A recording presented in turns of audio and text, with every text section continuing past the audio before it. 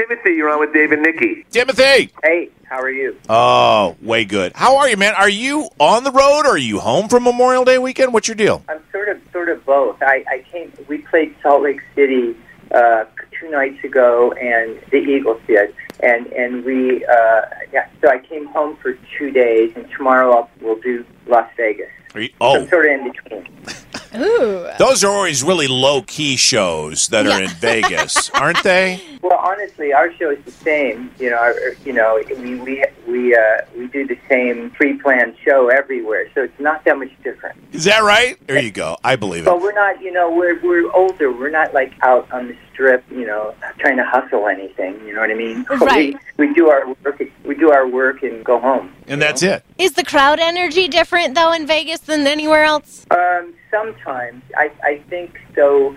Tomorrow will be Friday night crowd, Memorial Day. It'll probably be pretty wild. It depends. There's a different vibe at each show, and it's hard to explain what that is.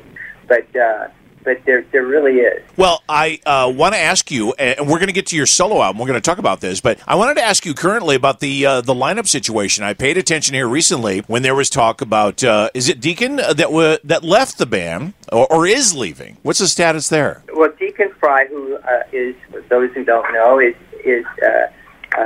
Glenn Fry's son, one of his kids, and he sort of helped jumpstart us again when we decided to try going back out again, him and Vince Gill. And he did, I think, over 5 years with us, and he wants to move on. He's a lot younger than us, obviously, and has other things on his mind to do with his life. He may show up here and there as a guest. I don't know, but we'll see what happens. So we just redid the lot. Well, now we go out without him, and that seems to be working fine. And if he comes back to do a song or two, that'll be great.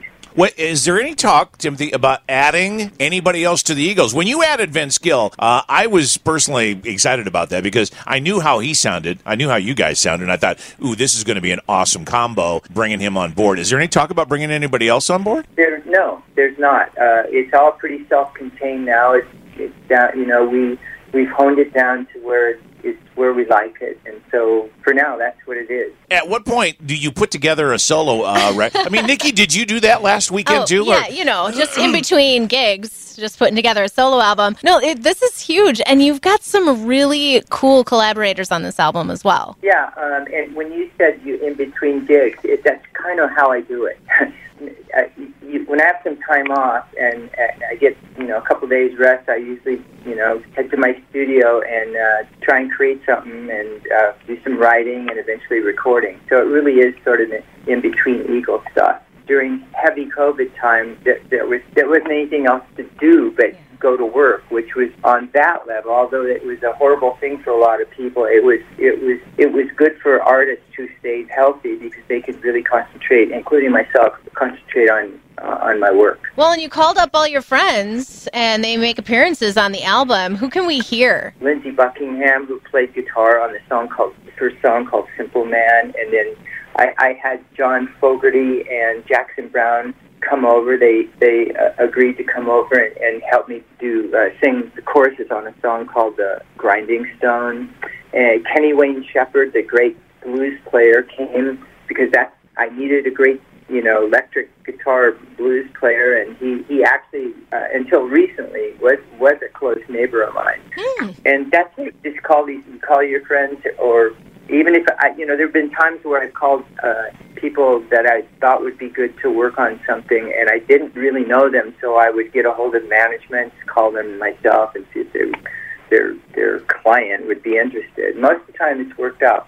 And for your Rolodex, I'll just call up so-and-so, and it's a big name. But for the rest of us, it's really a delight because we kind of go, what's this going to be? I love collaborations. Oh, yeah, me too. I haven't been collaborating on the songwriting. I've been concentrating on doing myself for the last 3 albums. But when I'll finish a song or get close to finishing a song, and I'll just try and think of who might be the best one, and just get a hold of them and see if they're interested. It's kind of that simple. Most of these people were really kind and truly interested, so I'm really lucky that way. You know, when you put together an album, Timothy, is it so different or pretty much like putting together an Eagles album or radically different? A little of all of that. The main difference is when you write yourself and produce it yourself, there's nobody to bounce it off of, and there's no compromise. When you're in a band, songwriting together or putting together the arrangement, or both, there's a bit of compromise involved. Doing solo stuff this is the radically different part, is that you just do what you want, whatever the hell you want, and it's kind of great. There's nobody, you don't have to slot it into any certain motif, you can do whatever you want. That's what I do. I do whatever I want. It's really freeing. Hey, and for you being on the road, Timothy, I mean, do you see your tour is, the thing is, people keep the phone ringing. They keep going, if we could just get the Eagles, and they're going to keep the tour going forever. Would you like it that way? Well, I hope that we can keep, being active for as long as possible. We're getting older, and people are still really coming out, which it still amazes me. It's a tribute to the songs themselves, actually.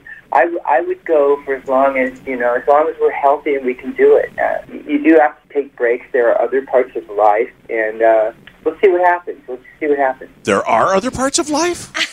There really are, yeah.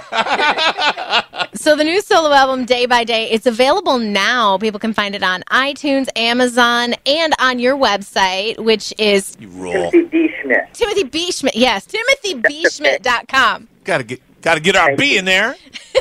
That's right. That's what Vince calls me. That's what Vince Gill calls me. Is that right?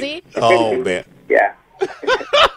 We really appreciate all these people who've been coming out. It turns out that this month of this year, the 50th anniversary of the Eagles being on the radio. Wow. So, yeah. Man. That is awesome. Congratulations on that. That's huge. Yeah, so to last this long and still be viable is pretty unusual and really great. I remember back when we used to play anything from the Eagles off a record, and we knew it was going to be a hit when we'd get little cue burns at the beginning of the record. We'd wear it out.